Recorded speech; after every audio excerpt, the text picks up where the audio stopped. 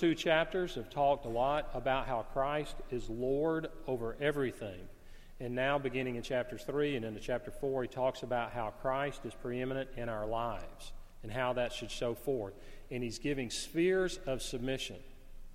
And today is some of the most emotionally packed verses in the entire Bible. It deals with slavery. So let's begin in verse 18. I'll read through chapter 4, verse 1. Wives, submit to your husbands as is fitting in the Lord. Husbands, love your wives and do not be harsh with them. Children, obey your parents in everything, for this pleases the Lord. Fathers, do not provoke your children, lest they become discouraged. Bondservants, or slaves, obey in everything those who are your earthly masters, not by way of eye service, as people pleasers, but with sincerity of heart, fearing the Lord. Whatever you do, work heartily as for the Lord and not for men, knowing that from the Lord you will receive the inheritance as your reward. You are serving the Lord Christ. For the wrongdoer will be paid back for the wrong he has done, and there is no partiality. Masters, treat your bondservants justly and fairly, knowing that you also have a master in heaven. So ends the reading of God's word. Let's pray together. Lord, as our master in heaven, we ask now that you would cause your word to accomplish its work. We have many needs. Some of us are on the verge of decisions, or fearful, or in grief, or loss, or hopeful, or hopeless. Wherever we are, we pray now that your Holy Spirit would plant seeds that would bear fruit in our lives. We pray in Jesus' name. Amen. Imagine living in a world where half of the population are slaves. Imagine a world where basically all labor, all manual labor, and even intellectual labor is done by slaves, where work was considered beneath the dignity of the slave owners. Everything was done by slaves. Medical care, teaching, education, civil service. And imagine a world where the master possessed the power of life and death over the slaves. They were regarded as tools with no legal rights or privileges. Now, as a Christian in that environment, how would you seek to live for Christ in such a culture? If you were a slave, or if you were a slave owner, how would you seek to display the lordship of Christ in your life? How would you apply the principles of God's Word in such a situation? Well, that was the situation in the Roman Empire, wherein the Apostle Paul wrote these words to the believers in the city of Colossae. As I mentioned, this is one of the passages in the Bible which evokes a variety of emotional responses. Some people are bewildered when these verses are read that Paul does not immediately call for complete emancipation and eradication of all slavery.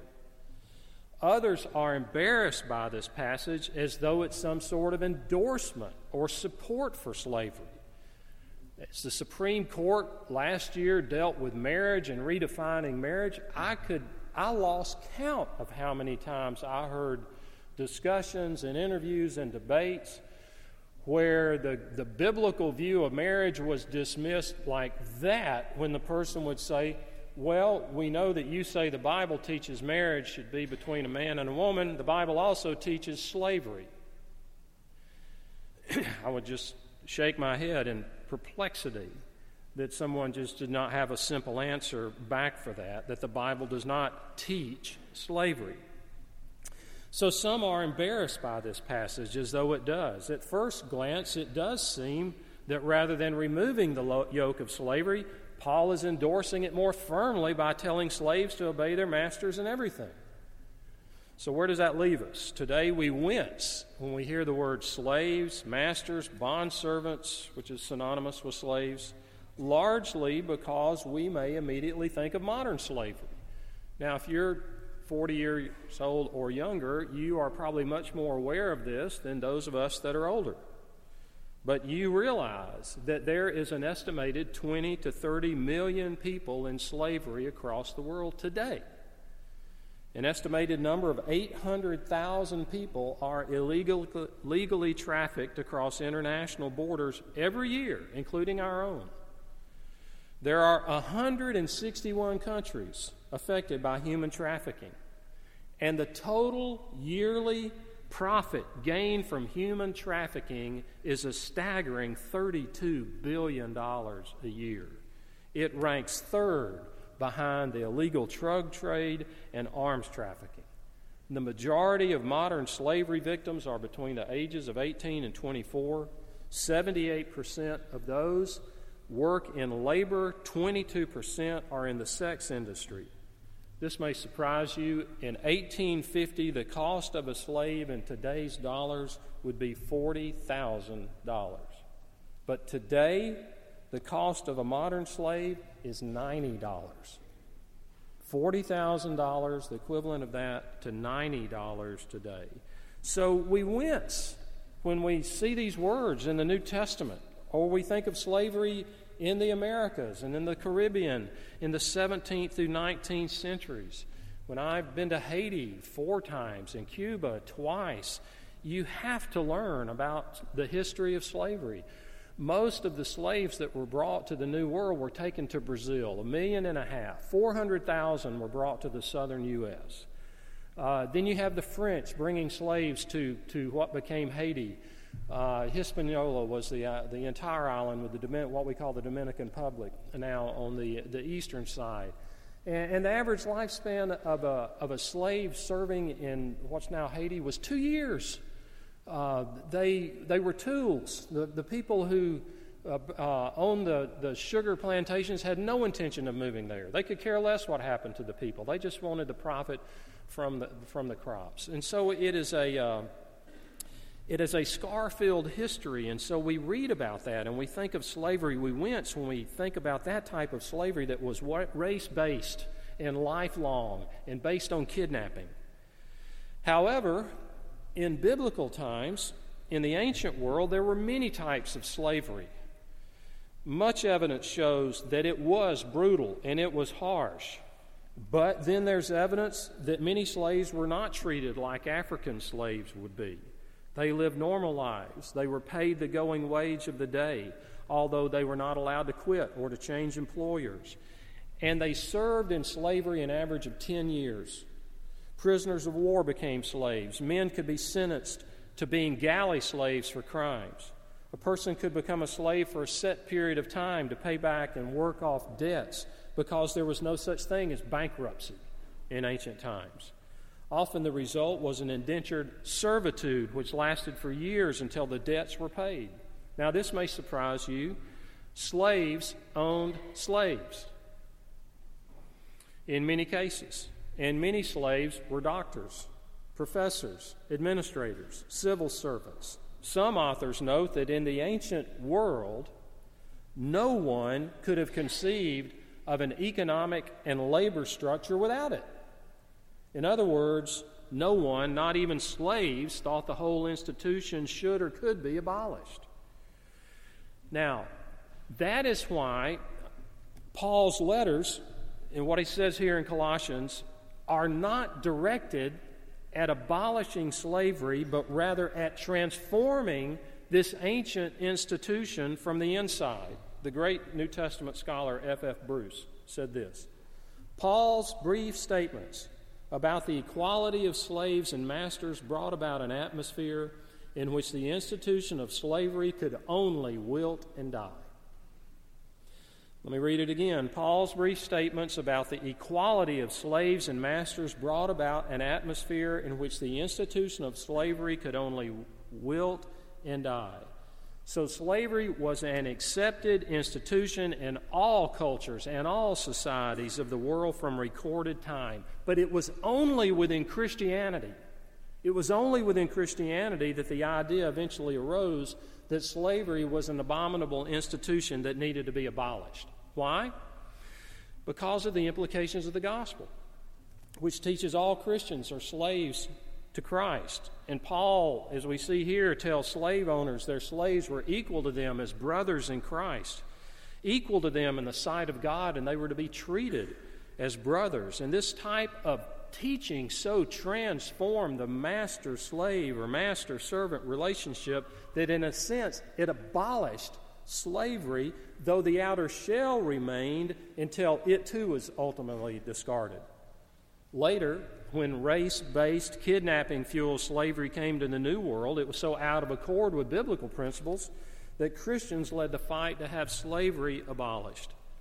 And despite how emotional this subject is, we've got to think it out. Because if you engage in apologetics pretty much with anybody today about biblical views of the world, this will be brought up. And often those who claim to believe in the Bible haven't read it enough and studied it enough know how to answer. And the answers are pretty simple. Many critics of Christianity simply assume that the Bible wrongly endorses slavery and therefore it's wrong in anything else it teaches too. If it can't be believed in that area, it can't be believed in other areas too. And yet, in reality, it was biblical theology that destroyed the heart of slavery within the Christian community, and it finally led Christians to abolish the oppression-prone institution altogether. So, as we come to these verses for a few moments before we come to the Lord's table, what is most important in this passage is that Paul is not addressing the whole institution of slavery. He is speaking directly to individual Christians in the Colossian church about how to conduct themselves in that situation. And his words were revolutionary. His words were revolutionary. Let's look at the major principles. In verse 22, he says to bondservants, as the ESV says, or other versions, slaves, obey in everything those who are your earthly masters, not by way of eye service as people pleasers, but with sincerity of heart, fearing the Lord. So whether you are working for others or others were working for you, he says you should do your work as unto the Lord. So the slave was set free from eye service. The word eye service is the idea that you're doing something strictly to be noticed. You are doing it keeping an eye on the boss to make sure that he or she sees you. You want to gain their attention, and so you do just enough, just so that they'll think you are fulfilling your responsibilities. In other words, it's all a matter of external appearances. Hey, anybody here ever gone to school? We know exactly what he's talking about, right? Look busy, do this, the teacher's coming, let's act busy. It's eye service. We can do it in the workplace. We can do it pretty much anywhere. The slave does not only that which is necessary to attract favor or escape punishment, he would do nothing more. Why should he? But now the Christian says, you're delivered from eye service. You don't have to worry about what the other person thinks because now you are pleasing your heavenly master in the way that you serve. So the Christian slave can actually now obey for completely different reasons than before he or she was a believer. In the second part of verse 22, they're free now to do their work wholeheartedly. That means with sincerity of heart. The fact that I'm working is unto the Lord rather than to a human master enables me to serve with sincerity. That I can do this task for Christ, even though no one else may see it. Third, the slave is set free from work without proper reward in verses 24 and 25. Knowing that from the Lord you'll receive the inheritance as your reward. You are serving the Lord Christ, for the wrongdoer will be paid back for the wrong he has done, and there's no partiality. So Paul is reminding those that were slaves in the church that in truth they're serving the Lord. And if they are shortchanged by their masters in this life, God takes notice. And that God will repay them, that God will compensate them, you might say, even though they may not be fairly treated in this life. And then in verse 1 of chapter 4, he says what would have been laughable to an unbelieving slave owner at that time. Masters, treat your bondservants justly and fairly, knowing that you have a master in heaven. This would have sounded absurd. But Christian slave owners came to acknowledge Christ was Lord of all of life, including this. And so this new rule of Christ in our hearts, he rules with justice and fairness. That's how Christ has dealt with us. Now that becomes the standard they were to deal with their servants. So here's some general principles of what Paul is saying that apply to us today. I think we're in error if we just immediately lift these principles and apply them to the workplace without realizing the situation these people were in the first century. And often when we come to passages about slaves and masters, we immediately go to employers, employees today. I think there's something deeper there than that. But here are some general principles. One, you should serve Christ wherever you are. Now, I grew up in the South. I love the South. It scares me about our culture or religion that often is far from being Christianity, but it uses the same vernacular at times. It uses the same words, but often it's very compartmentalized. If you know that term, that means that, well, my Christianity is right over here in this box, but then my relationships are here. My marriage is here. The way I conduct work is here.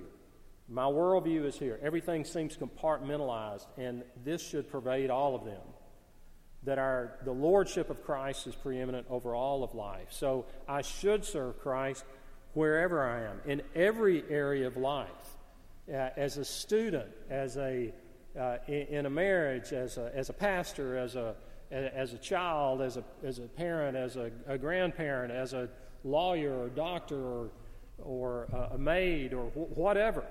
Whatever, I should serve Christ there. But the second part is good news. I can serve Christ wherever I am. You can serve Christ wherever you are. This is not limited to certain places or certain spheres of influence. Joseph in Genesis is sold by his brothers into slavery rather than killing him. And then at the age of 17, he's unjustly accused, and he's thrown into prison for 13 years. He could have wilted. He could have said, I can't serve God here. I've lost my freedom. I've lost my family. I've lost my identity. I have nothing. And yet, what does he do? He ministers to those around us. And God was preparing him for what would come later through a famine in that land. The Apostle Paul is in prison when he writes these words. He could have said, I can't serve Christ here. No freedom, no access to people I need to talk with. I can't preach. At least I can't preach to those outside my confinement. And yet he ministered in that situation. John Bunyan wrote much of his works while in prison. A book that has really ministered to me the past 2 or 3 years is the old devotional book, Streams in the Desert. I've got the updated edition, but if you've ever read Streams in the Desert, I typically have shied away from books like that. I thought they were kind of feminine.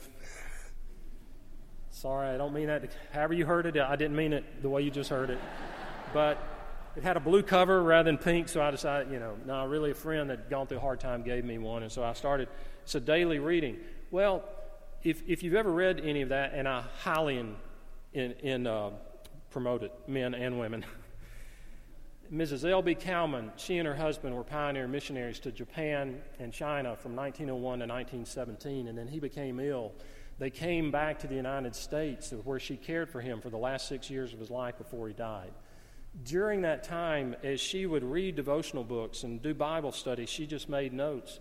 And then after his death, these were put together in this book, and so it's daily readings, tremendous daily readings.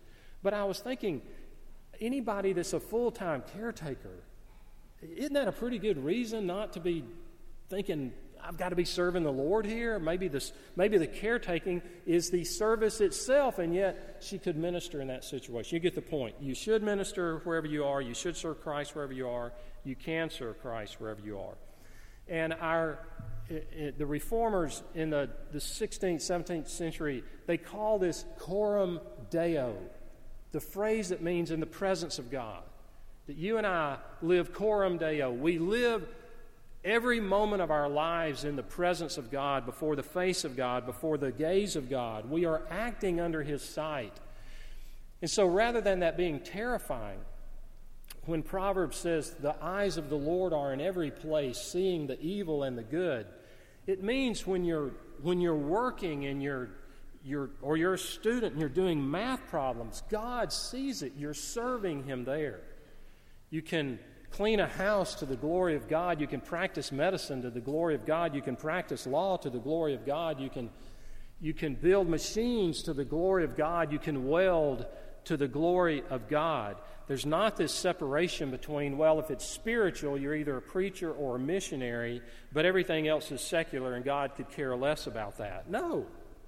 We live coram Deo. It gives dignity to our work. That was why Martin Luther wrote that the works of monks and priests is in God's sight no way superior to the works of a farmer laboring in a field or of a woman looking after her home. He believed the scrubbing of floors held as much dignity as occupying a pulpit to preach. We call that the Protestant work ethic, that each individual, every one of you, every one of us is to understand how God has called us, and we are collaborating with God in the grand design of the universe. We're working for His glory. You can study math to the glory of God. Of course, you can teach school or perform surgery or be an auto mechanic. Let me give you one of the most profound examples I've ever seen.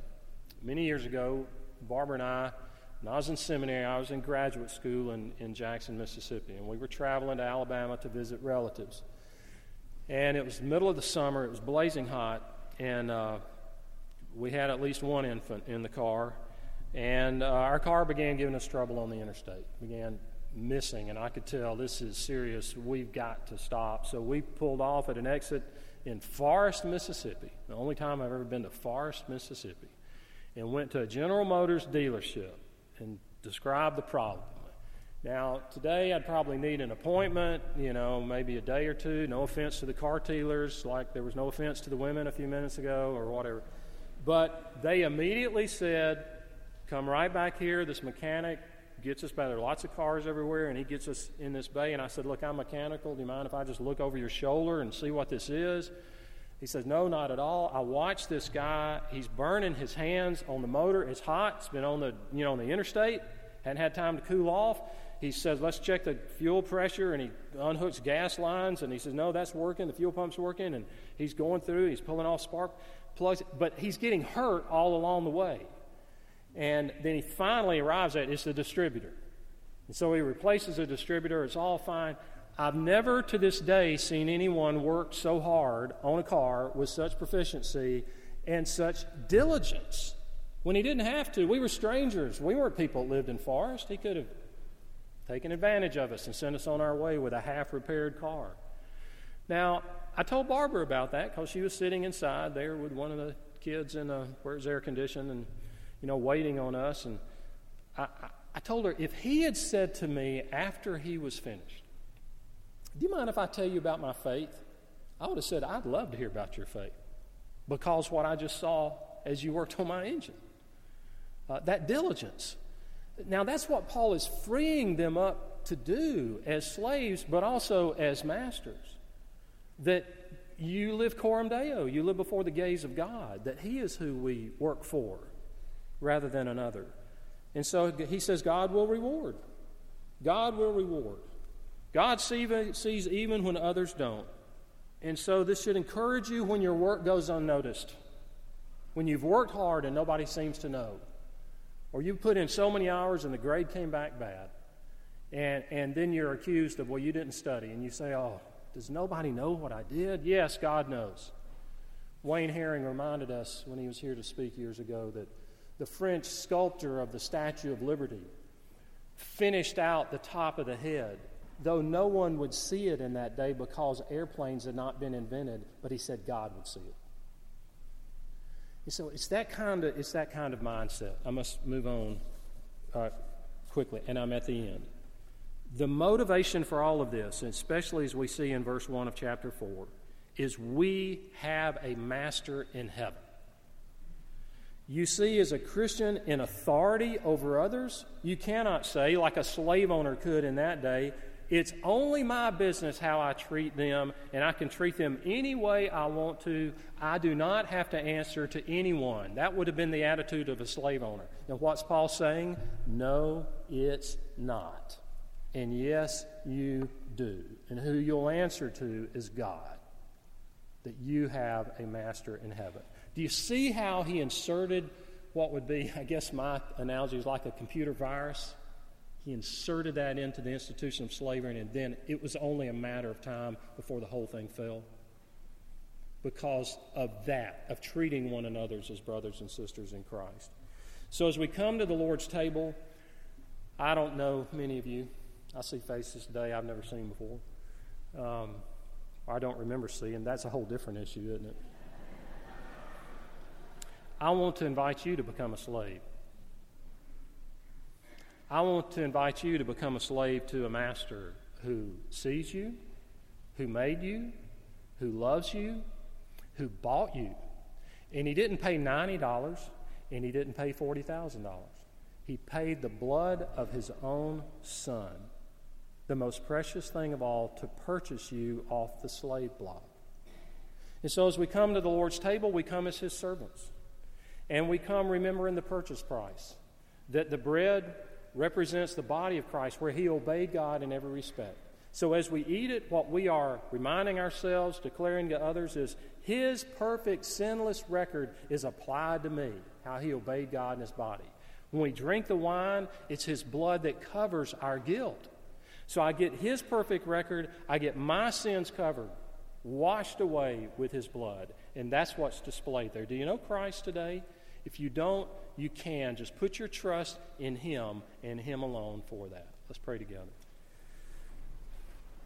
Our Father, we certainly don't have all the answers about cultural things that have existed in history or exist in parts of the world today. We do pray, though, for an ending to modern slavery. We think of young boys and girls and others that are trapped in systems of labor or the sex trade that seem to have no hope, but thank you for the awareness that's risen by so many working against this. But we also pray for ourselves and our relationship with you, that we would see that we have a master in heaven through Christ who you see everything about us, you see everything we do, and that we would live coram Deo, we would live with the knowledge, full knowledge, that we're before your face every day. And we pray in Christ's name, amen. Please take your order of worship. You'll see the words there, to Jesus paid it all. Let's stand and sing together as we prepare for communion.